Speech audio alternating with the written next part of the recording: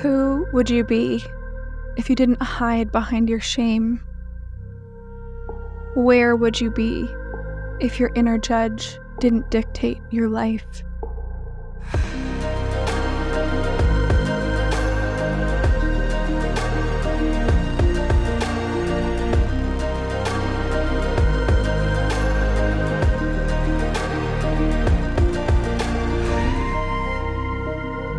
Hello. We are here to break cycles, to open conversation into the taboo, and most of all, we are here to feel sexually liberated. Welcome to Your Body, Your Story.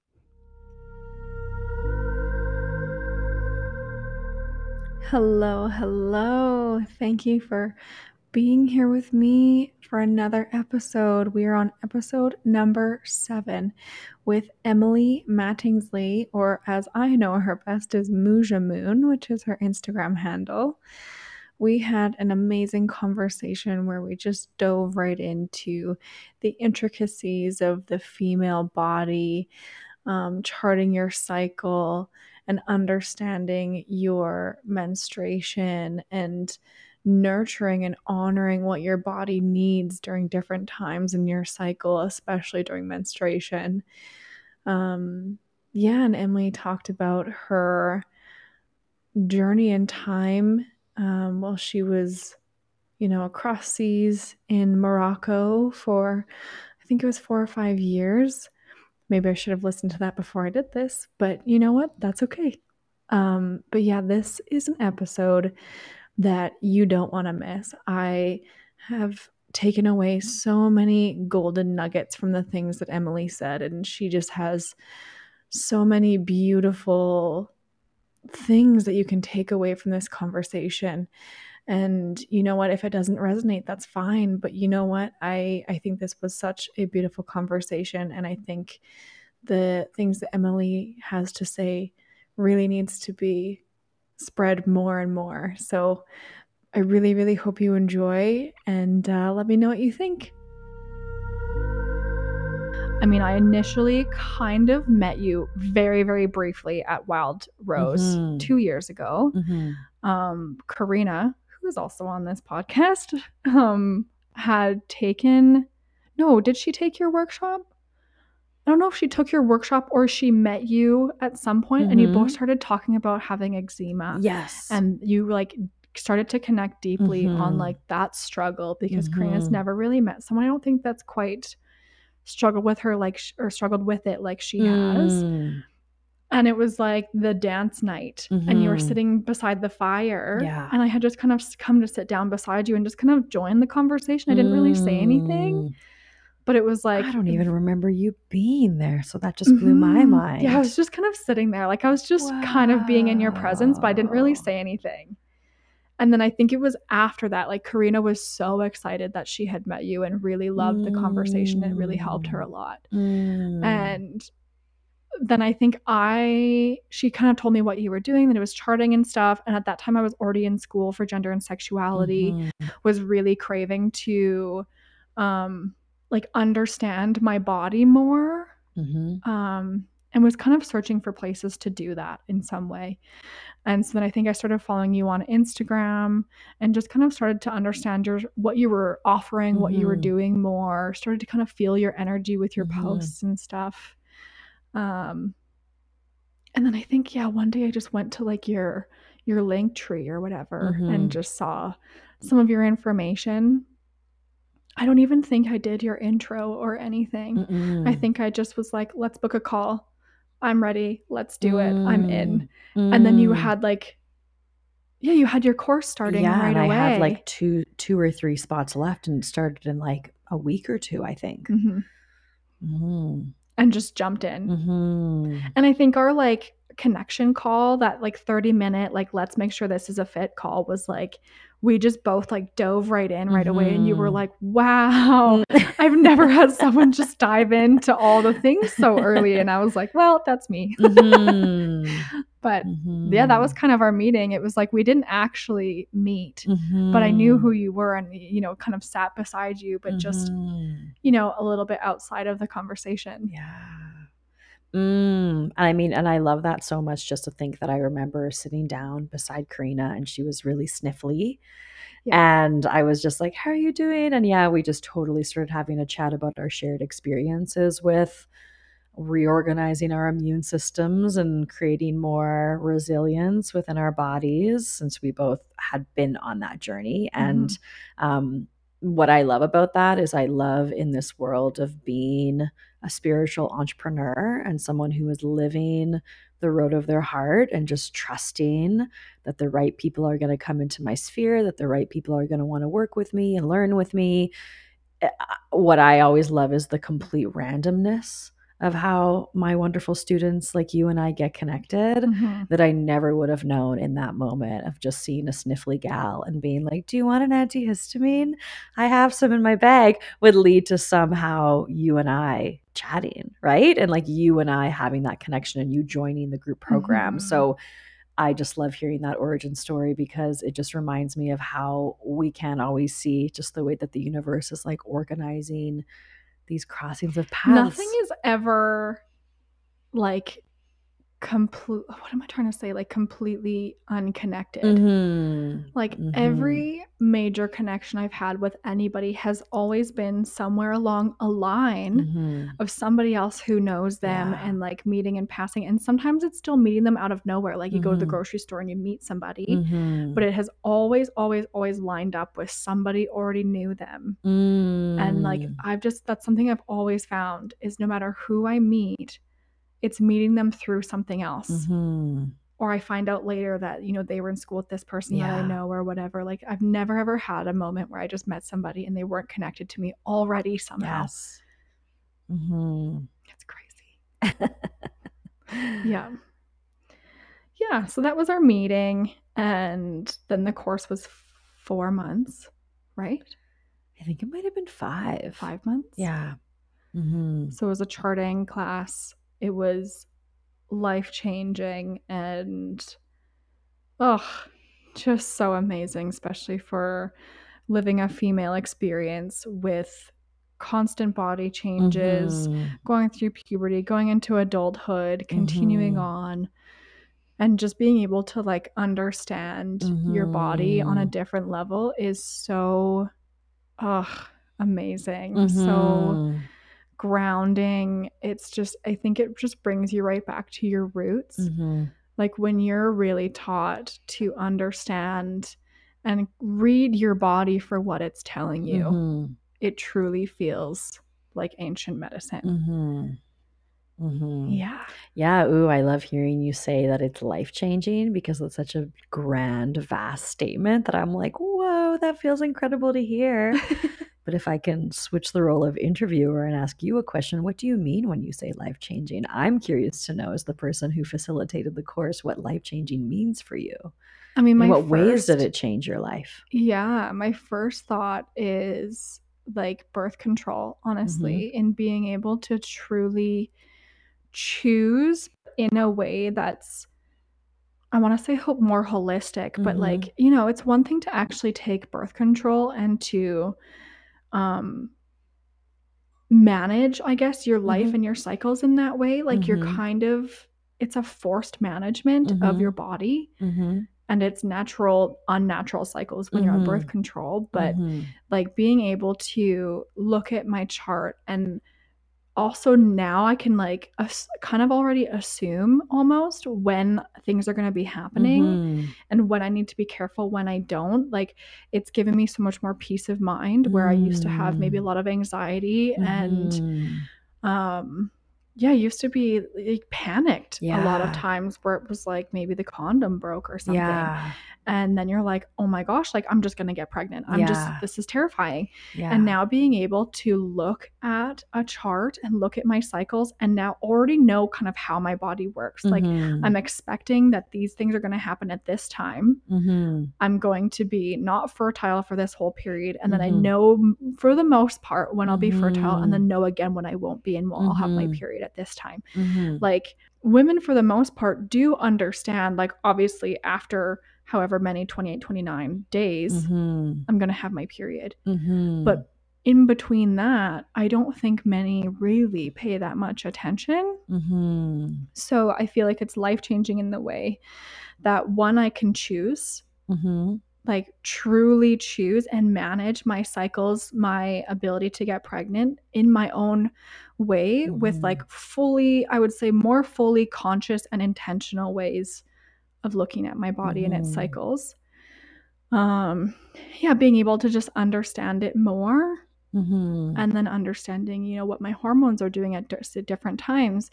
If I have a spike in maybe my emotions, even, I have a Mm-hmm. better idea of what's going on. And then it's actually easier to find ways to cope where I'm not like Yeah. exploding on people in my life because I have PMS, like stuff like that. Yes. Like, and then learning even ways to move my body that Mm-hmm. feel really good. Mm-hmm. And like, and I think it's also more of a, um like consciousness in my muscles.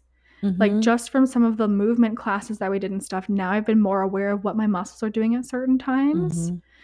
and learning how to even relax them better and like be able Mm-hmm. to again like more choose what I'm doing with Mm-hmm. my body and even my pelvic area, Yeah. that even though I was trying to be aware of before, it wasn't, I don't feel like it was like very successful. Mm. Oh Yeah. my goodness. I have so many things I want to say in response to that beautiful sharing. I think I'm going to move backwards with it, which is it sounds like you're saying that you really gained like an ability to directly communicate with your pelvis, Mm-hmm. not just only in the muscular skeletal arrangement of like your ligaments and your bones and your tissues to soften and open and have a more supple, comforting experience within your hips Mm-hmm. and within your pelvis, but even just that communication of intimacy with yourself, right? Of intimacy with your own body, of like, I know what's happening in my ovaries. I know what's happening in my uterus, because so many of us, like you said, walk around thinking, oh, I'm on my cycle when I'm menstruating. I even had a miscommunication with my naturopath a couple weeks ago when she said, how long are your cycles? And I gave her the full range of, oh, they're about 35 days. And she's like, 35 days of bleeding? And I'm like, no, sorry, because we need to remember that we're always on our cycle, that our cycle is happening every It single is a day. cycle. We're Yeah. never not cycling. Our cycle is not our period. Our period is our menstruation, our bleeding days, but we're always cycling. The cycle is always happening. So it's really beautiful to hear you say that, you're able to see your cervical mucus, understand your fluids, know what's happening in your cycle during that day, and then practice conscious contraception, which is what I call it, right? Instead of natural versus unnatural birth control, Mm-hmm. thinking of it as a conscious contraception, because we're using our consciousness, our ability to understand and see and filter and interpret information from our body, and then making that conscious decision of what does it look like for me to avoid pregnancy this cycle, right? Like, what does that management mean? Does that mean alternative forms of beautiful sex that don't include penetration? Does that mean a condom? Does that mean relying on withdrawal? Does that mean something else? Right? Versus, yeah, as you said, the paradigm of birth control, which is, well, I've suppressed my ovarian activity so that my body isn't fertile. Which, even when we say that sentence doesn't need to be neither positive nor negative. It's just a neutral statement that that's what it does. Suppresses ovarian activity so you are infertile all the time. And then that is some people's strategy for avoiding pregnancy. But what I really appreciated of what you said is we have this idea that sex leads to pregnancy. And for so many of us, pregnancy is not what we want. Therefore, it's this barrier for us to really enjoy pleasure, because we're stuck within this sinful story that if I, as a woman, enjoy myself and experience pleasure, consequences are coming my way. And that has massive ramifications for our entire relationship to our body, from our first bleed all the way until our last, because then during our reproductive continuum, we're just relating to our womb and to our cycle and its incredible capability as a creative portal. We're just relating to it like a problem, like a curse, like It's something that needs true. to be managed. And then therefore we're never actually fully accessing the bliss and the medicine and the enjoyment of what it means to have a relationship with our vulva and with Mm-hmm. our womb while it's active, while it's hormonally surging with ovulation, with menstruation, with all of these mood changes and energy level changes. And so I just think such a big part of that conscious contraception piece and using charting, fertility awareness method to avoid pregnancy, is about remembering that sex doesn't always equal baby, right? Pleasure does not always equal consequence, that you can actually radically, fully enjoy yourself in connecting to your sexual partner, their body, your body coming together, and know that there doesn't need to be this lingering anxiety and fear around what might happen Yep. if you fully enjoy yourself, which is a massive shift, I think, for all of us with wombs when we make that connection to our body. Yep. That has been a huge shift that I've been working through slowly. It also depends on the day. I think, of course, with Mm-hmm. anybody.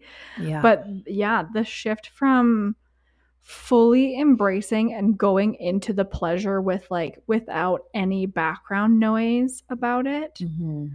has been amazing Mm-hmm. and um so liberating. Mm-hmm. And it's just like it's a constant practice that it's become for me every day, Mm-hmm. or well, yeah, every day, honestly, Mm-hmm. of like even just pleasure of getting dressed in the morning, the pleasure Mm. of like just trying to find the pleasure in everything, which then allows me to even unlock it more when it's more of a sexual intimate Yes. moment, and specifically with my partner, then it's just Yes.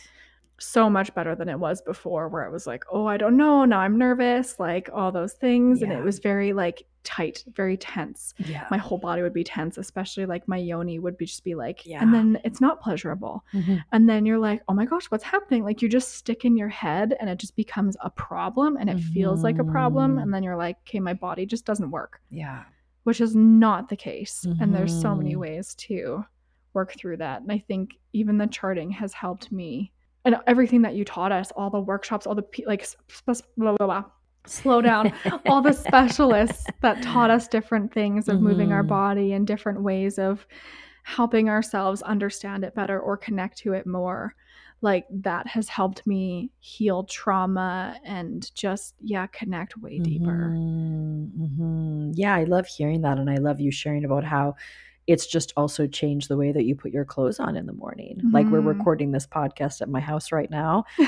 And when I was showing you the bedroom upstairs, we were just both in awe of like the size of the window in the bedroom and like how much pleasure and joy that window brings me. Because even in the cold, frigid months, I'm able to just like let my body receive the light of the sunshine nude for a little bit each morning. And I taught this workshop this summer at a women's festival called Sensual Somatics. And it was just, for me as the instructor, felt like a very simple facilitation of let's just move our body and breathe in nature and go place our hands on the earth and literally lie down naked and notice the texture of the earth against our naked skin. But we really remember in those kind of experiences just how simple it can feel to, how simple it can be to feel good.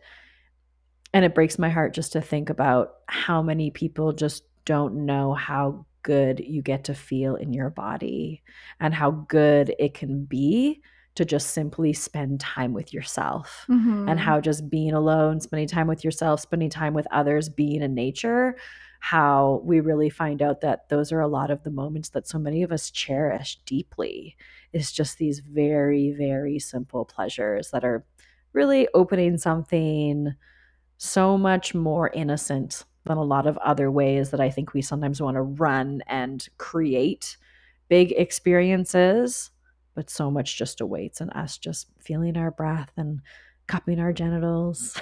Right?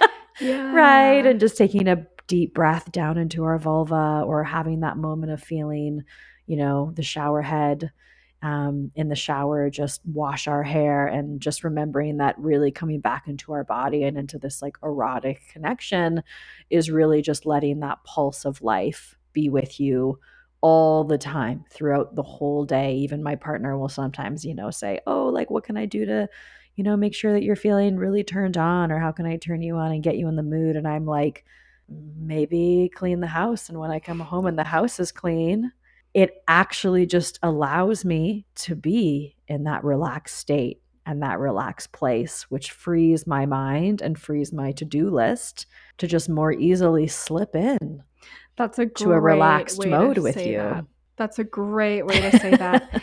And every single woman that I've talked to about this says the exact same Mm-hmm. thing. Mm-hmm. Do some cleaning, do some kind of active service for me that takes something, like you said, Yeah. off my to-do list. I really like how you said that, because that's exactly what it is. Like, as much as I want to get home and just settle into this erotic place with you, I can't do that when I'm looking around and there's stuff Yeah. everywhere and I need to do this. My clothes are dirty. There's dishes on the counter. Yeah. Like, women have a way of being able to bounce Oh, into all these yes. different places. Men typically, not always, but typically categorize and put it away. And Mm-hmm. it's harder for them to bounce back and forth to things like Yeah. women do. Yeah. And that's just how we work. So if we're doing that, there's like almost no way that we can settle Yeah. and start to get to a place of wanting to feel pleasure Yes. even. I Mm-hmm. just love how you said that too, Yeah. because I think it's a struggle for a lot of Yeah. women in, well, not all the time, but in situations where, you know, we're wanting things to be a certain way Mm-hmm. for us to tap into that Yeah. pleasure. Mm-hmm. Yeah. And I recently did some learning about oxytocin in the brain, and I can't really remember all of the nerdy parts about it, but it's that pleasure hormone we release. And for us to release that, like every single survival and protection cue needs to fully be released. Yeah. Like we need to have every single aspect of our environment just signaling to us safety, safety, safety, in order for us to actually have the ability to release that hormone and let it surge through our body and support things like libido and pleasure, which also then gets into experiences like how are we menstruating, how are we birthing, right? Like how are we setting up environments anytime that we're having these really grand experiences with our yoni. Yeah. And it's important really to think about that. So yeah, I often love that saying, everything is foreplay, right? There's never not Yes. foreplay, especially if you're in a relationship. Everything always is foreplay. Mm-hmm. Mm-hmm. I think I heard that for the first time like a little while ago, and that's been echoing in my head too, Mm-hmm. of just like, Mm-hmm. just wake up in the morning already ready to do and work on foreplay with your partner. Yeah. And foreplay, I think, then becomes so much more of a broad, Mm-hmm. grand thing that Mm-hmm. it's not like, okay, we're going to schedule a time and we're going to start Mm-hmm. some foreplay. Mm-hmm. No, you do it all day long, and it becomes Mm-hmm. this almost like game. It's almost like playing Yeah. and like, seeing what you can do to Yeah. get yourself to that place. At the end of the day, you're just Yes. like, okay, that was great. Mm-hmm. Yeah. Mm-hmm. Something else Totally. actually I wanted to kind of go back to that I really loved was you talking about how innocent those actions of connecting with your erotic body and the earth and being naked. Like you were saying, it's so simple and innocent. And I really loved how you use that word, because I Mm. think typically we think of things like that, such as just being naked openly, as not being an innocent act. Totally. And Yeah. I think that's something that needs to maybe be shifted a little bit more, of like the act of being naked and the act of connecting to your body and connecting to the earth is so Yeah. innocent and pure. Yeah. Yeah. Mm-hmm.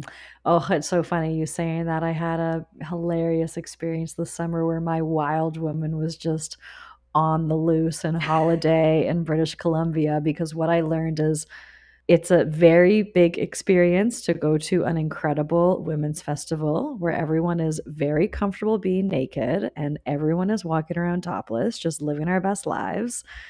And then to leave that experience and go join up with your group of friends on like a co-ed little Okanagan Lake holiday and just be like, well, why do I have to cover my nipples when everyone else's nipples are out, right? Why is it that for those of us over here, us for our nipples are deemed not socially appropriate.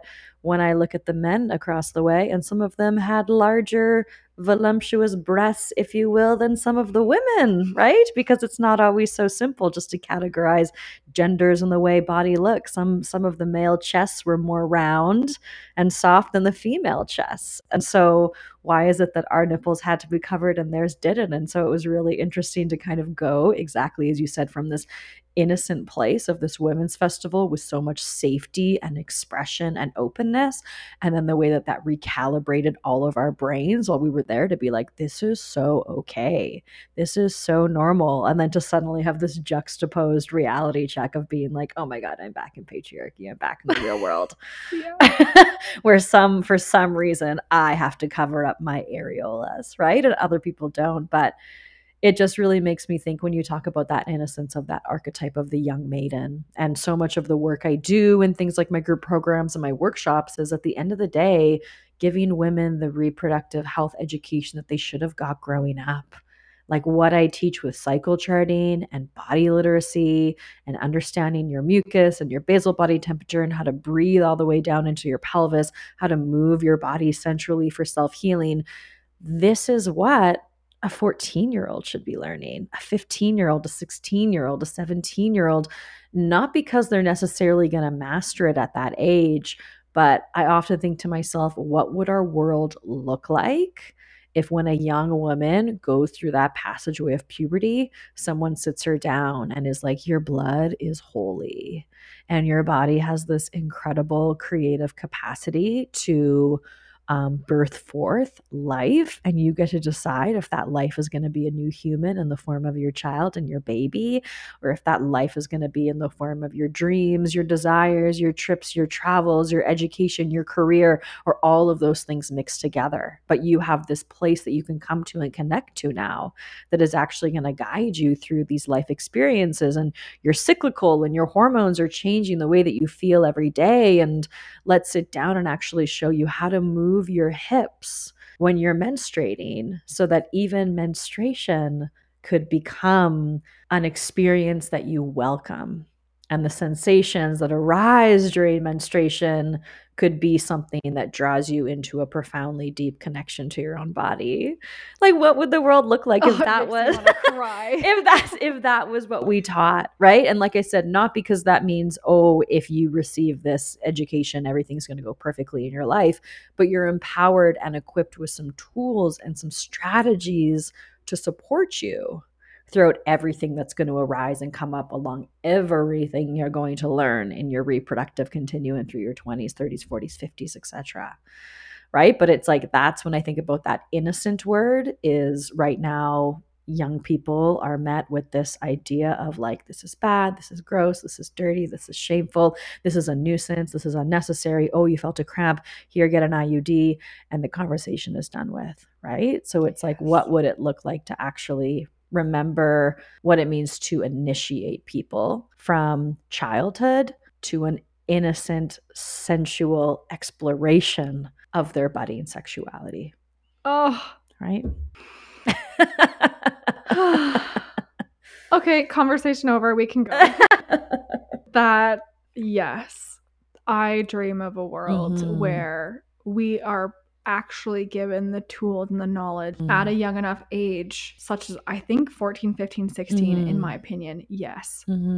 Like, I would have loved to have that information at that time. I think so many women would have loved to have the information at that time to understand way better and not just cope. Not just, I'm just going to like hunker down and hide for a week of whenever I'm menstruating to just deal with it. And like, it's not an enjoyment for the most part. And I do believe it should be. And oh, I just dream of that world. Yeah. And even when you said, oh, you know, women are just hiding away, and I don't even think they're hiding away when they bleed. I think they're pushing themselves to show up just as much as they show up every other day of the month. Right? They're pushing themselves to show up to their job and do all of their tasks without the grace or compassion of letting anybody know, I'm feeling a little bit more tired today. I'm bleeding. Can I go 30 minutes early? Yes, or just take Right? the whole day off. I've Exactly. been starting Yeah. to do that more actually since our charting is Yay! like the first day, Woohoo! especially. I'm like, I am allowing myself to Yes. stay in bed if I need, Yes. to take the day slow, Yes. to really honor what I'm feeling and what my body's telling me and allow my body to do the work that it's doing. Because Yes. in a way, it's also a healing thing too. Like, anytime I do any large amount of self work or personal development, or like a big day where you dive in deep to like meditation, like you're Mhm. typically really exhausted after. Mhm. And I kind of almost see that as the same thing. You've been going almost a whole month doing the Mhm. things of life, and now your body's going, okay, stop. We need to sit Yes. and heal. We need to sit and work through these cycles. We need to Mhm. sit and menstruate. And Mhm. I think it's just so beautiful to have the opportunity to honor that. Yeah.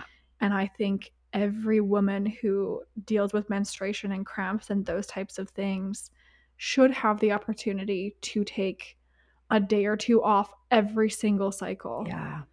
and be able Mhm. to honor what their body needs. Yeah, and even to put it into this context, which really illuminates how important it is to pause, which is menstruation mirrors the same physiological action as labor, but on a much smaller scale. So, menstruation really is like an opportunity of a microdosing little experience of how would you slow down if right now you were like giving birth? And so every single time the womb releases, whether it's blood or an early pregnancy loss, an intentional pregnancy release, or a full birth of a living child, all of those experiences have the same physiological action, which is the uterus contracts and the cervix softens and opens.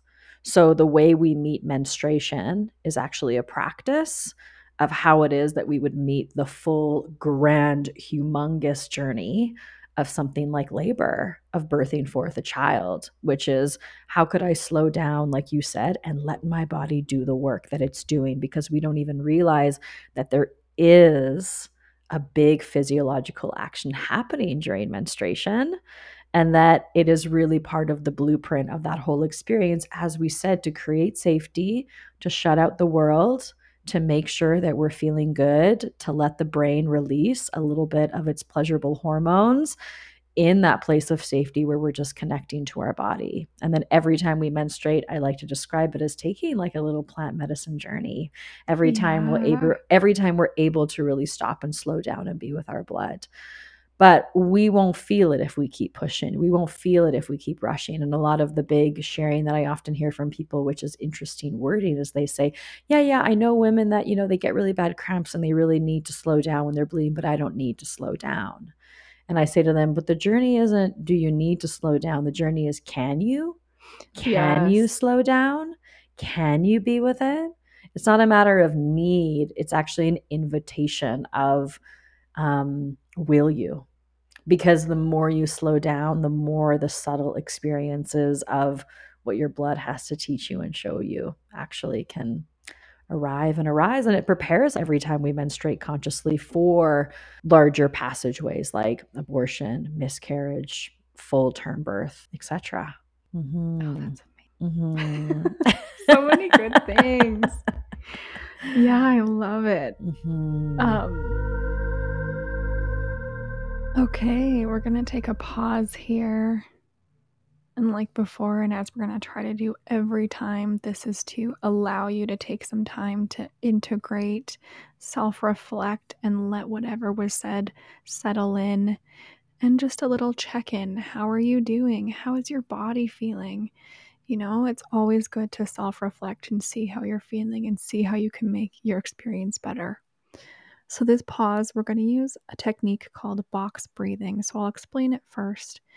Again, like always, if you have the opportunity to close your eyes, I welcome you to do that. If you can't, I just ask that you try to soften your gaze so that you're not, staring hard at something. Soften as much as you can.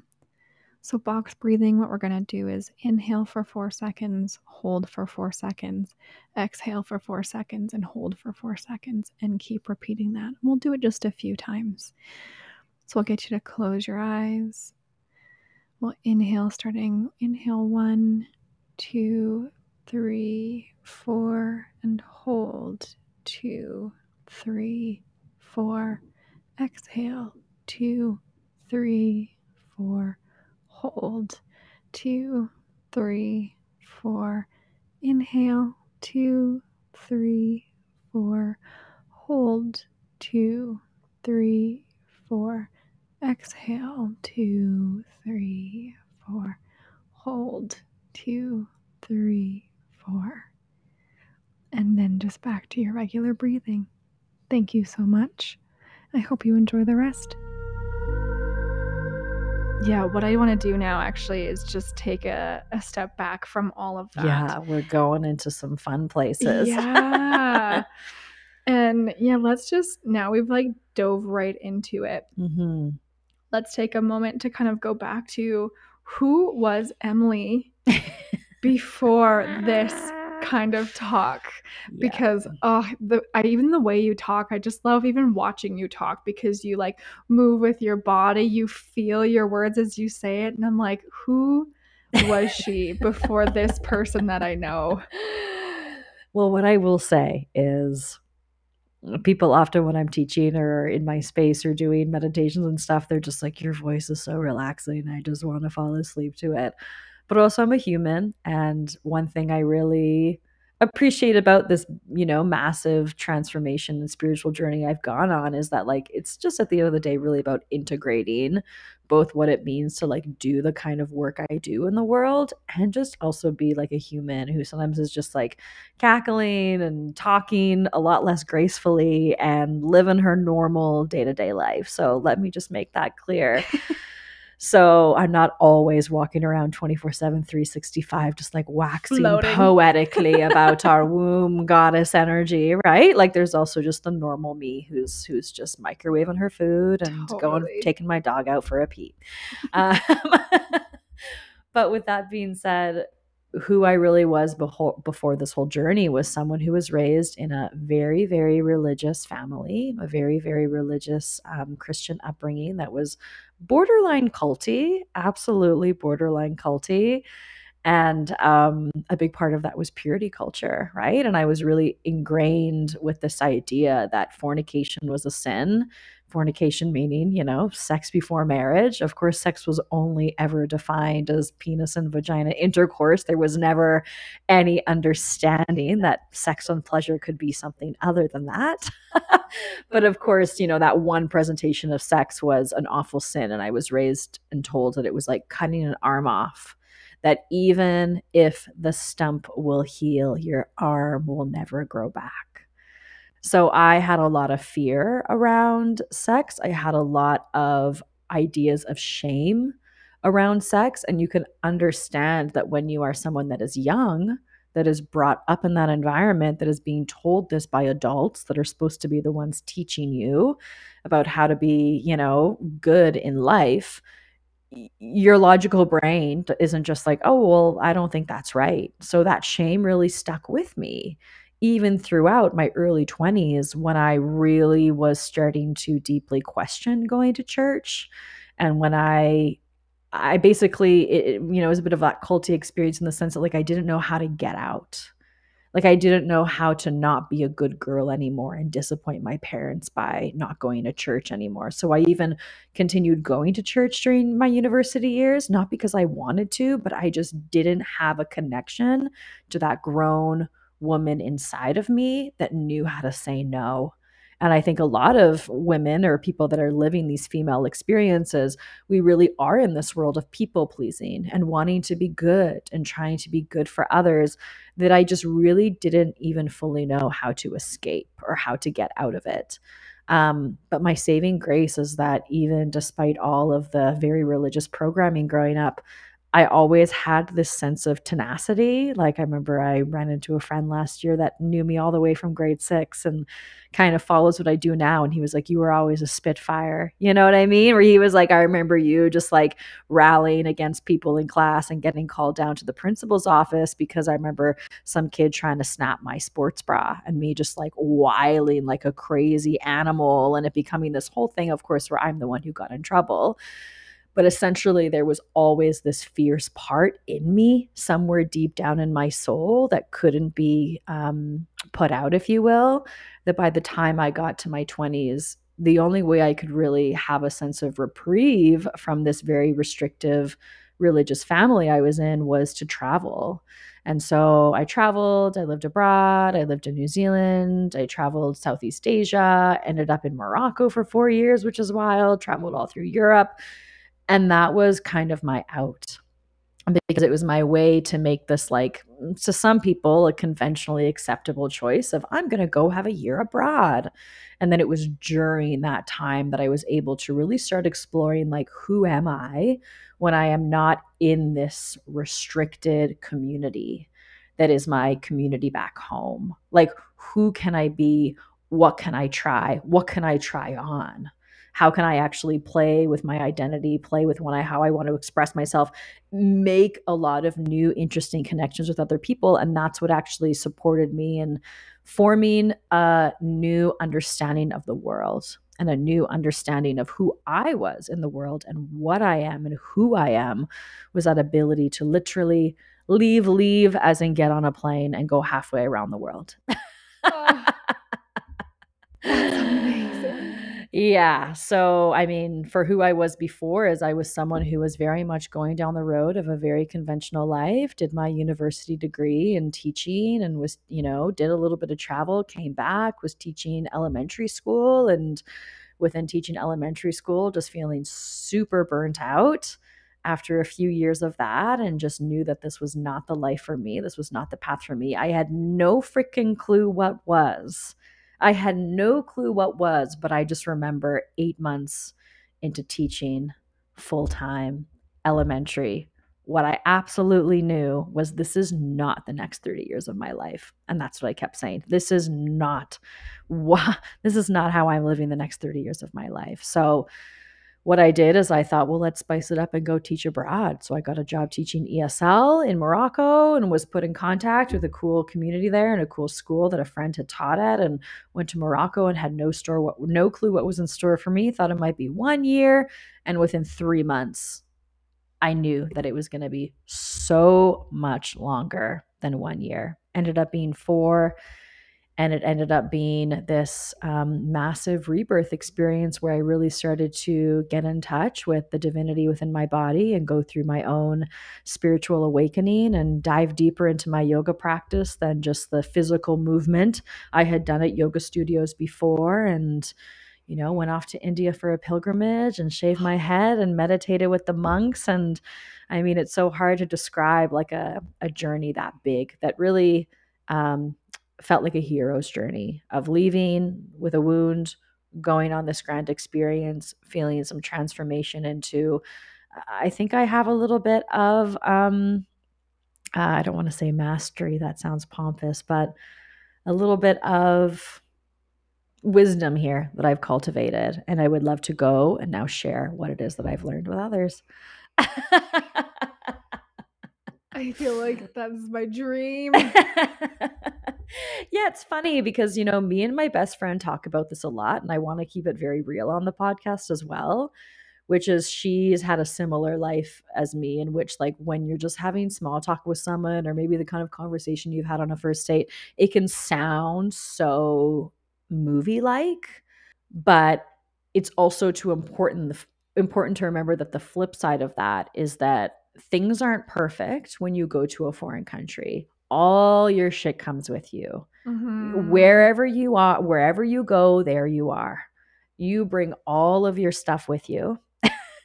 And so many of us that go on these huge international pilgrimages that bring us into deeply spiritual places, it's because we're very desperate to heal something. It's because we actually often needed to go that big and that outlandish to actually find the medicine we needed. So, there is the reality of it, right? Of, like, sometimes I sit and I'm like, wow, I could own a house right now, but instead I spent it all on traveling, right? You know what I mean? Like, there's also just the practical reality of what it means to go that path, and not all that glitters is gold. There was a lot of a lot of reality and real life behind it too. And even a Right. lot of traumas, just even within those experiences of being a foreign woman traveling by herself globally, came with a few days that I did not love. So, yeah, just want to balance that out. Totally. Yep. Yep. Oh, Mm-hmm. I love that. It's Mm-hmm. so beautiful. Mm-hmm. Yeah, and so can you tell me a little bit more about your experience living in Morocco? We had kind Mm-hmm. of started a little bit right before we started recording, and you were talking about specifically gender and Mm-hmm. also that was a place that you did start to dive into the work that you're doing now. Mm-hmm. So I'd love to hear all of that Yeah. and some struggles and of course wins and the beauty in it and obviously like there's both sides to everything and I'm Yeah. just very curious. For sure. Oh, a very interesting experience. Very interesting experience. Sometimes I'm not even sure where to start, but I guess I'll dive in at the sense that I think when I moved there, I was 27. And I was at that point in my life, super healthy, super in shape. I had long blonde hair. I had a small waist. I had a big curvaceous breasts. And I had no clue what I was walking into when I started walking down the street of this like North African Muslim country, just being like catcalled every day, just being hit on every single day, taxi drivers proposing to me, like so much attention for the way I looked, the way that I just happened to be in a body that really fit like this socially desirable sense of colonized beauty, if you will.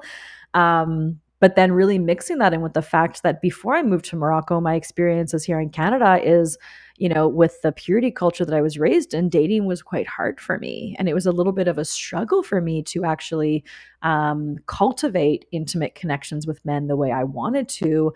And I was really living in that patriarchal world of never feeling beautiful enough, never feeling Mm, sexy enough, never feeling skinny enough, never feeling like my nails were even just done perfectly enough, obsessed over making sure that my shoes and my purse matched. So I was really, really living in that gender binary of wanting to be a beautiful woman, of wanting to basically, I mean, this isn't really my words, but something I've heard that really resonate with me, which was making sure you look fuckable all the time, right. right? Like always making sure you look fuckable and always making sure that any man that would want to see you would want to fuck you. And so it was a massive change to now go to this country where because of my foreignness there was this exotic nature where I was suddenly extremely desired, but then what came with that was also being like extremely hypersexualized. And that led to a lot of not so fun experiences like sexual harassment, sexual assault in public places, being grabbed, being touched when I didn't want to, which then kind of ushered in this grand closing of my heart Mm, and this deep nervous system deregulation that I didn't really understand was traumatic until I moved back home, which was every single time I left the house, I was ready for a fight because that's always been my chosen survival response is fight rather than mhm. flee or freeze or fawn or whatever. I'm always just like a fight kind of gal. So to then leave the house and kind of feel this restriction in my body because I didn't know, is this a day that I'm just going to go to the grocery store and not have any issues? Or is this a day that I'm going to go to the grocery store and have someone follow me the way there, just kind of whispering, inappropriate sexual comments to me the whole time that I'm just trying to go buy some eggs. And I'm so careful when I talk about this because I've been living back in Canada now for 4 years. And it was only after not being there for a couple years that I was able to look back and see what a big effect that experience had on me, which is while I was living there and people would say, what's it like to be a white woman in Morocco? I'd always say, well, what's it like to be a woman anywhere? Right? Like we deal with this kind of stuff everywhere in the world, and that's very true. But at the same time, there was something that was dysregulating about the level of, that street harassment culture that is so prevalent and accepted there, not necessarily loved or approved of by, 99% of Moroccans. It's not like it's a culture of people that like that, but yet it just is different than being in a country like Canada where we just don't holler at women every day when they're walking down the street, right?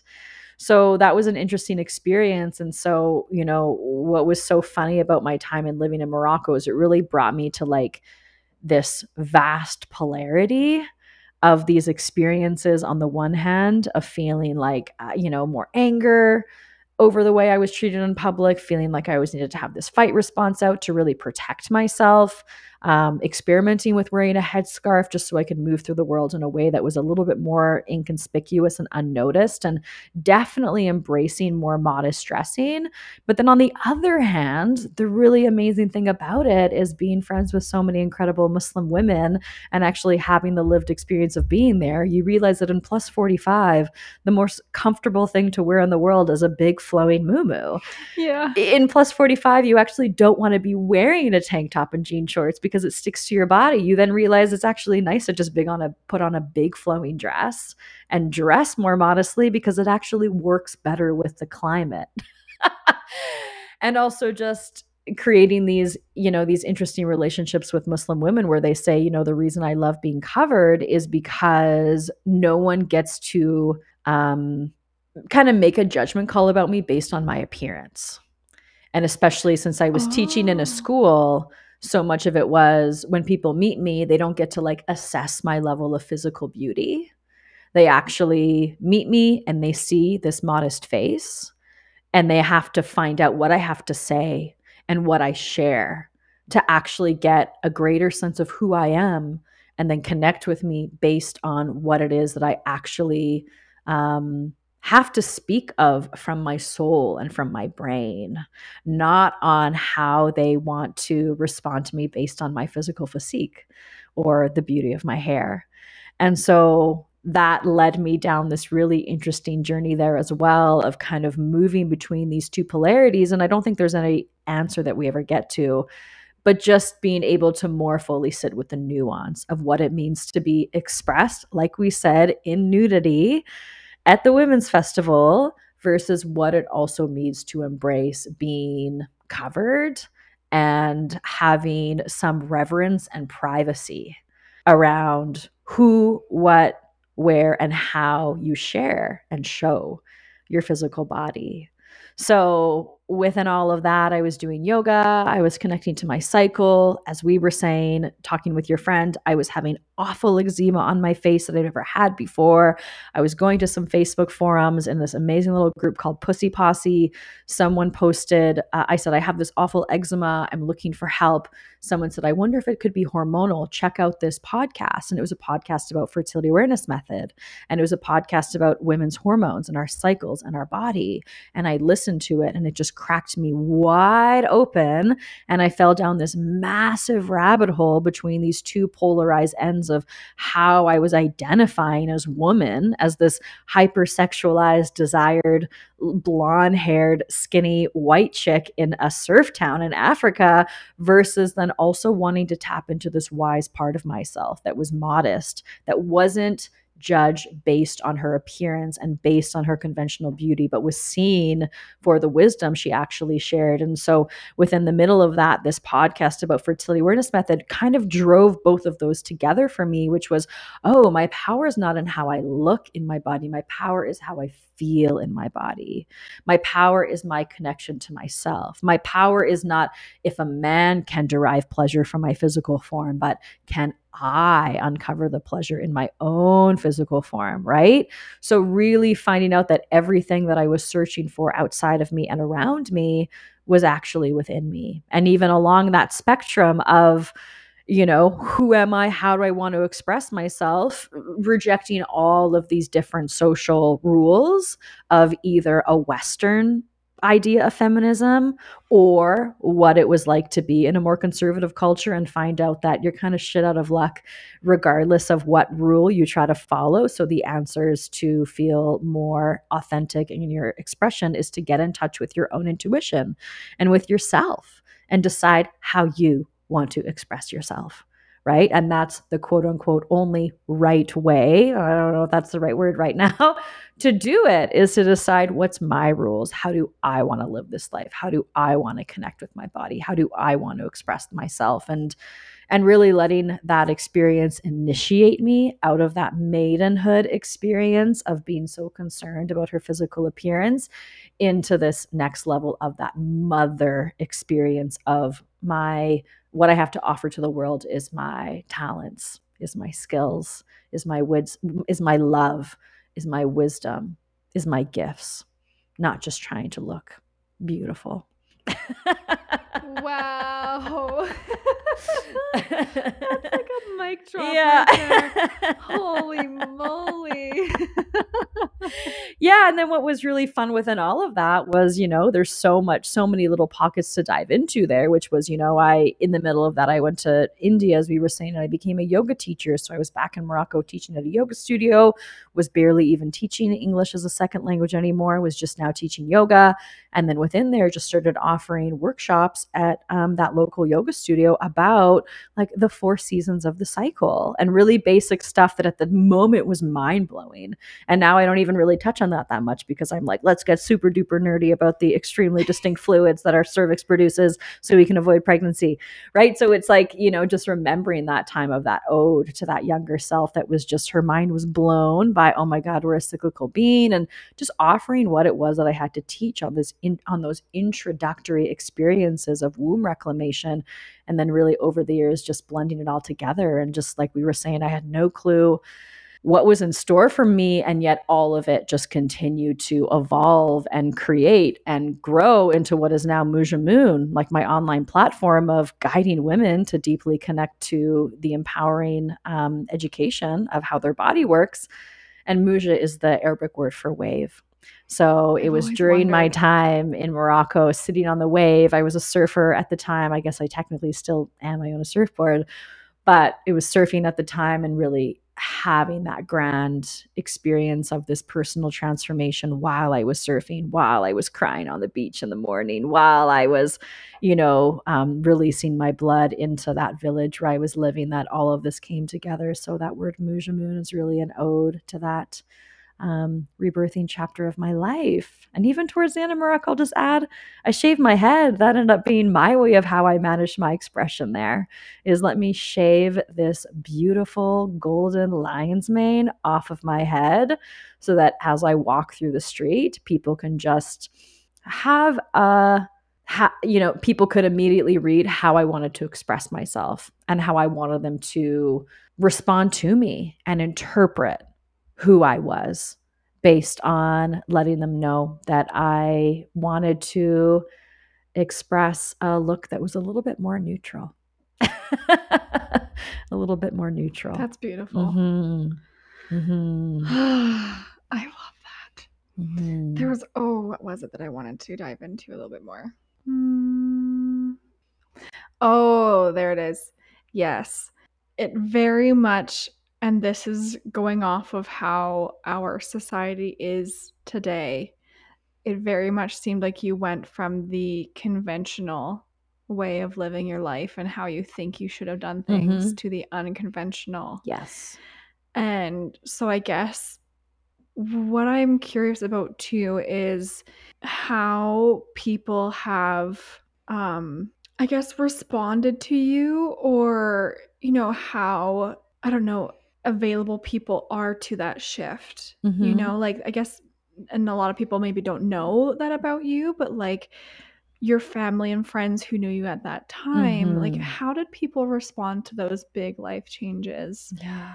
And then I have another part to that too, is like, now, do you still find very much that it's hard to put yourself out there? Is there a lot of like barriers and walls that you kind of force yourself through of what people expect from people these days of how we should be living our lives? Do you find it quite difficult to put yourself out into the world and say, this is what I'm doing and I'm here to help all these people?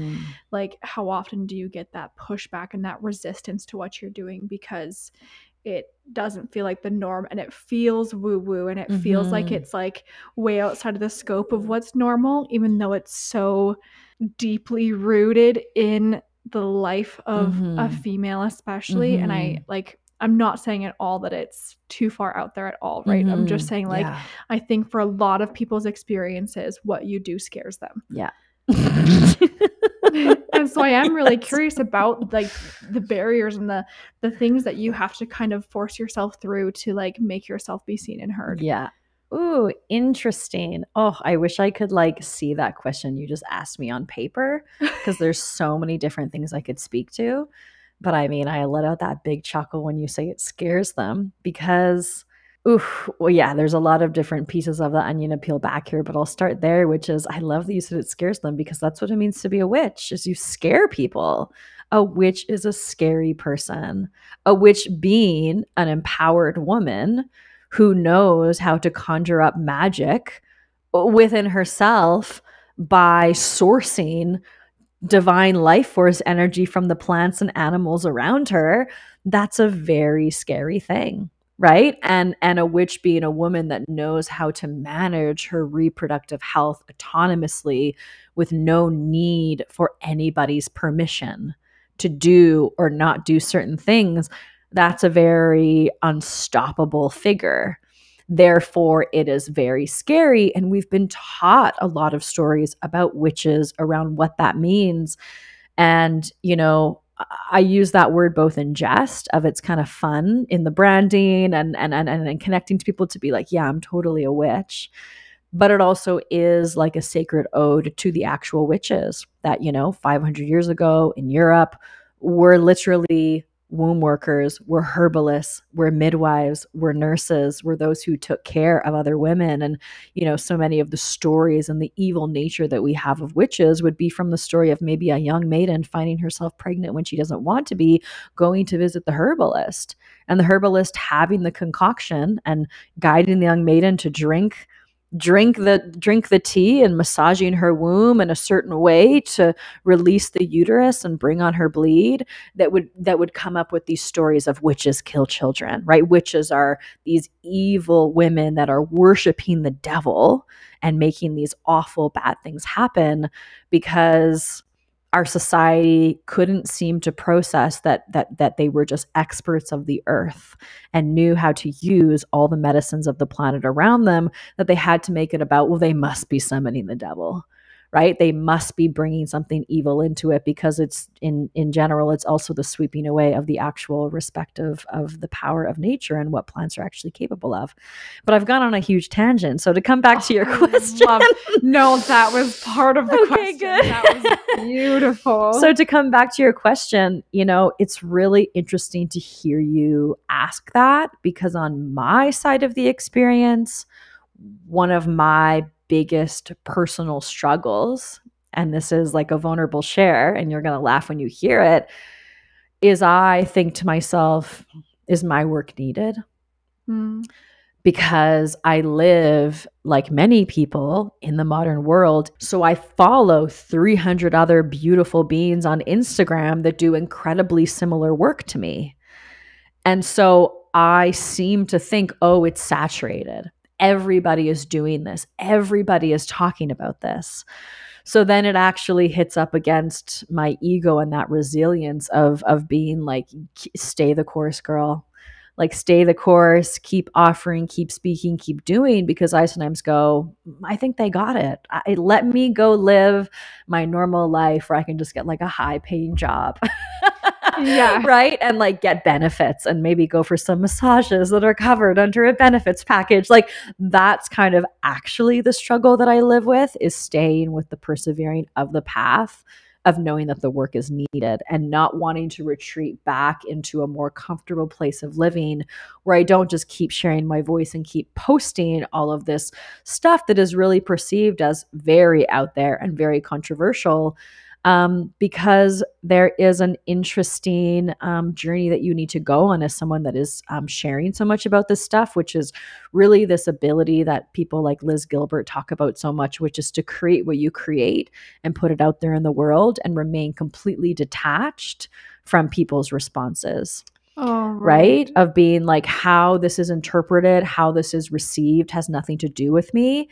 And as you talked about, having this sense of groundedness in response to people that take a lot of issue with what I'm offering and come with a lot of their own projections in the space. You're judging women, you are, you know, shaming women. And I'm just like, wow, how could I possibly be more interpreted than that? And so just remembering that that has everything to do with where someone is finding me based along where they're at in their personal journey. And I just think to myself, when I trigger somebody, and that means that I receive a lot of difficult comments, then I just always respond to them. Not actually in my mind, I just go, "You're welcome. Something has been butted up in you, something has been hit up against." And, it's not my responsibility to come in and save you or heal you or fix you or even explain myself or defend myself. But you are welcome for whatever just felt a little bit of a sting that perhaps is maybe going to inspire something to come to life. That is so amazing. There's Yeah. so many good points that you've hit that I'm like, yes, yes, yes, yes, yes. I want to Yeah. be like snapping my Yeah. fingers for you. Like, oh, But yeah, it's interesting. Like, it doesn't make it necessarily, I don't know if easier is the right word, because it absolutely has become easier over the years. That absolutely is true. But I think it's this interesting balance between both. When I put a post up about, our right to reproductive autonomy and all the ways that we can choose to manage our fertility, whether that's fertility awareness method, which is not the rhythm method for anybody listening, but doing that, and then making sure you have backup protocols if you need to bring on a bleed through holistic means of bringing on an abortion or going to a clinic, etc. When I get a lot of aggressive comments or pushback for something like that, of my deep approval for our right to make, different choices with our bodies, it's both that ability to just say, okay, this has nothing to do with me, I'm going to let it slide. And I think there is something about, like I was saying, that part of me that wants to retreat and not talk about it. That's not only just some shrinking back of some scared part of myself, that is also a more mature part of myself that doesn't need to share any of this in order to change anyone's mind. And I think you had worded in your question something about like, how do you kind of push your way into like making sure you're heard or something like that. But I don't even feel the need like I'm pushing my way or trying to make myself be heard. It's become more of this relationship of, I'm going to put out the call and I'm just going to see who comes back. Because if I water down this message, I can perhaps capture more people's ears, but that doesn't really excite me. What excites me is putting out that dog whistle or that frequency of noise that only a certain kind of person can actually hear. And then who you bring in from that space usually has the biggest transformation in working with me, because there is this primed readiness that they actually came closer to the scary thing, right? They didn't retreat away or unfollow me or, say I was harmful. They actually moved closer in because they saw a thread of feminine truth that they knew in the depths of their body was the way to go. Right? That was the way to go. So that's what interests me more, is let's keep it very strong and very potent, and the right people come in. I do not need to convince or argue or change anybody's mind. Even people that say, what do you even know about, you're not a doctor? And people wouldn't know that I've completed like a 2-year certification program in studying women's holistic reproductive health, right? So things like that, just letting bygones be bygones. yeah. Mm-hmm. I love that so much. And it's reminding me of things that I would really love to and continue to take with me as I continue to even do this podcast. Yes. Like, you don't have to fight or argue or convince. Yes. As much as sometimes I feel like that's what I need to be doing, right? Like, just for context, an example is there's, of course, with LGBTQ community or even the like feminine health, reproduction, understanding of their bodies, there's so much controversy around it. And I so often feel like I need to give them information and knowledge and points for them to, like, obviously not to force them to change or anything, but to give them the option to rethink their own opinion. But I think in sometimes, like, it's just better just to leave it as is and continue doing what you're doing and continue vibing at the frequency you're at, just like you said. And it will bring along the people that are meant to be there. But there's so often that I want to try to almost put a wrench in their thinking, which I think sometimes is okay, but like for sure.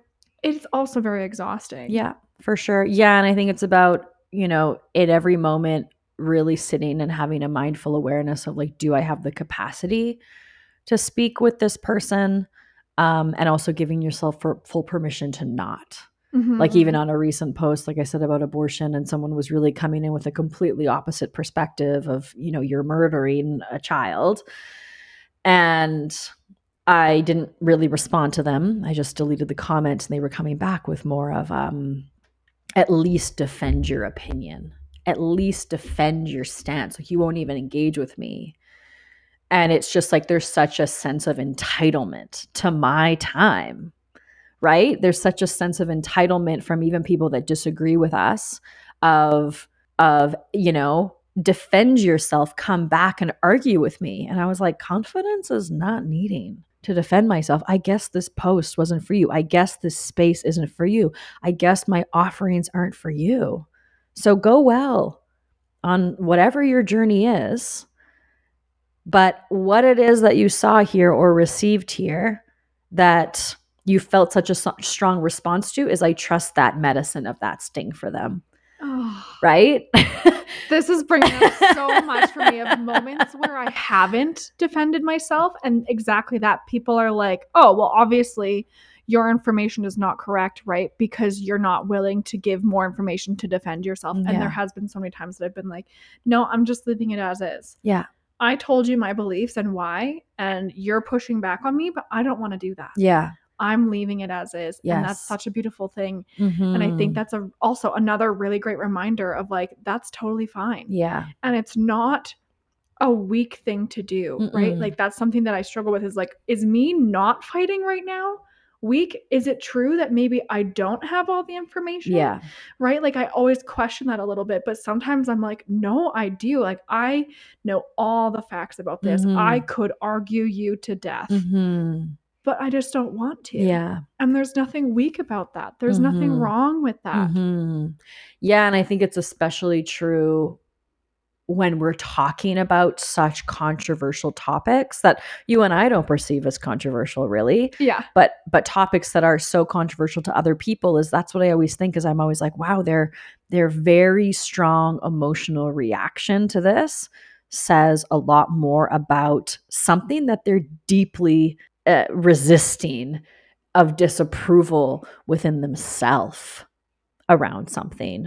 So I'm going to let you figure that out. And if you would like my coaching, then these are my rates, and here's a connection call, and you can pay me, right? I'm not going to coach you and guide you and teach you when you are not interested in even really hearing what I have to say. So much of our, commonplace arguments, I think people are thinking about what they're going to say when you're talking. No one's even listening, right? Someone else is speaking, and you're just, the whole time your brain is operating about what you want to say back. You're not even hearing what that person is sharing your way. And a little marketing advice, but this isn't just marketing advice, but it's just good for the way we connect to others, because that's what marketing is speak to your maybes, speak to your yeses, not to the no's. Don't speak to your no's. It's a waste and a suck and a drain of your vital life force energy. But speaking to the maybes, speaking to the yeses, speaking to that person that's never DM'd you, that's never commented, that maybe has never liked, but they follow. And they look at every post you post, and they don't even have the bravery to even, I don't want to say bravery because it's fine if they don't engage, but they're not ready to be seen in that way, but they're getting so much out of what you're sharing. Right? And if someone's a no, I don't need to speak to you. I guess you're a no. So. Yes. Yes. Actually, that even brings me back to like, you did make that abortion post, and I thought that was so courageous. And I think when I scrolled and I saw it, I think in my, like, I think I even said out loud, like, yes, thank you for sharing. Because that is something that, like, again, you just kind of said, like, people don't want to be seen in that way. People don't want to come out there and share those types of experiences that, especially right now, but always have been very controversial, for sure. And that yeah, it's such an amazing thing. I think that's what I admire most about you, and especially your posts, is that like you do just put yourself out there for like, I'm putting out the call, I'm putting out the vibration. Mhm. And it does feel like you're just like, here, take it, I'm out. Yeah. Every time. That's so kind nice of what to it hear feels back. like. Nice. And I think it's so amazing because Yeah. all of your posts, I'm always like, thank you. Like every single time I Yeah. see your post, that's what I think. Or even sometimes say out loud Yeah. is like, thank you. Because again, people are avoiding that. People are avoiding being seen. They're avoiding being controversial. They're avoiding actually sharing what they truly deeply believe and want to practice because Mhm. of that fear and that pushback from people. And Mhm. it's unfortunate that a lot of the time, the people who are the ones who are wanting to push back are the ones that are the loudest. Mhm. And the Yes. people who are supporting you often are the ones that are just Yes. like, yay, from like the Totally. sidelines, like quietly. Totally. And I wish it was like flipped. But I mean, Yeah. I guess it's just kind of a way to test you and see how strong you are in your practices, your beliefs, all Aw. those things. But you are one of those people that you're just like, Mm. take it. Yeah. Bye. Whoops. Yeah, it's really interesting to hear that from the outside, because even in this interview today, there's that interesting like, oh, well, like this is how I see you and how do you keep your voice strong? And I was like, girl, I don't always want to keep my voice strong. Yeah. Like that's actually my human experience behind it. But even with that post, I'd love anyone that's listening is going to go try to find it now, which is I lost 100 followers and I was like, yay. Oh, really? But the thing is, you know, that's what you want because you want to call who's not right for you. You want to call who's the right fit for you. You want to call people that are not a fit for you, which then therefore creates more safety for those that do resonate with you and do resonate with it, right? And so if 100 people unfollow me, that's great. I'm glad that they quietly remove themselves from my space without needing to have a conversation. Okay, one person felt they needed to have a conversation. Okay, bye, right? But it's like, you know, that's part of consent.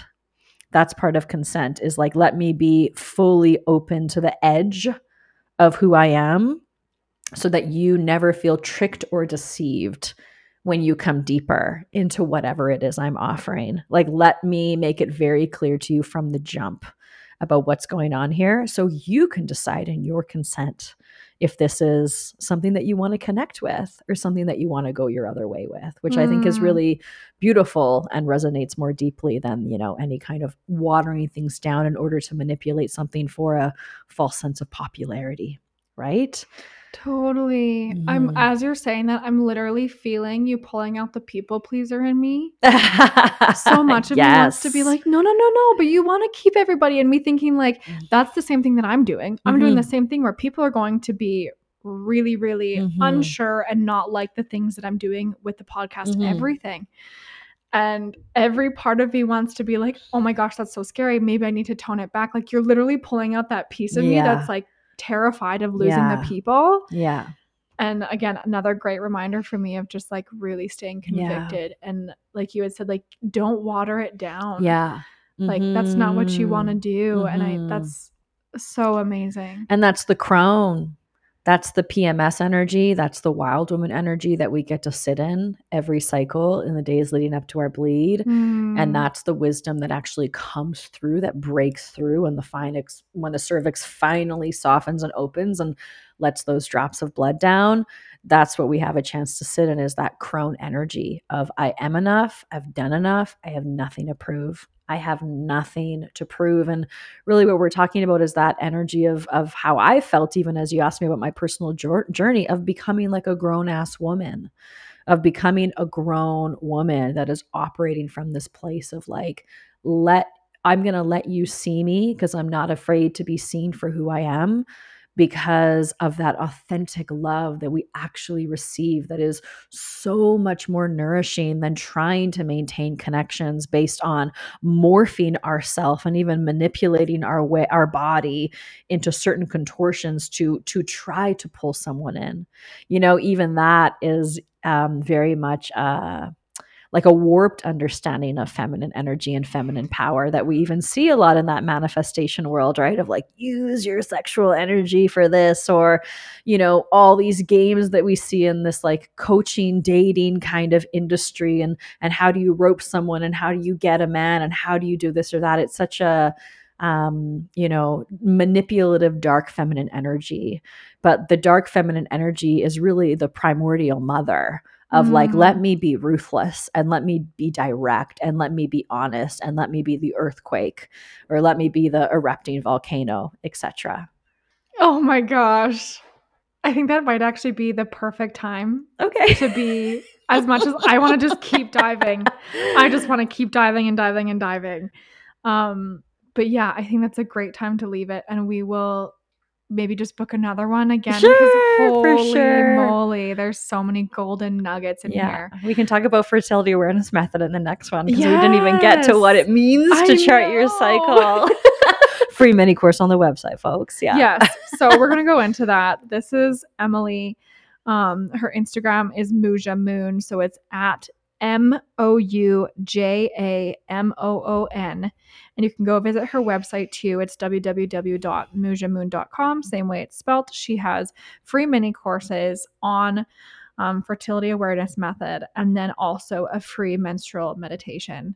So holy moly, I'm going to re-listen to this, I think 10 times, because I love how you talk, and you're just like, so many good things in that I want to now reflect on, because it's things I want to like continue to integrate into my own life. Yeah.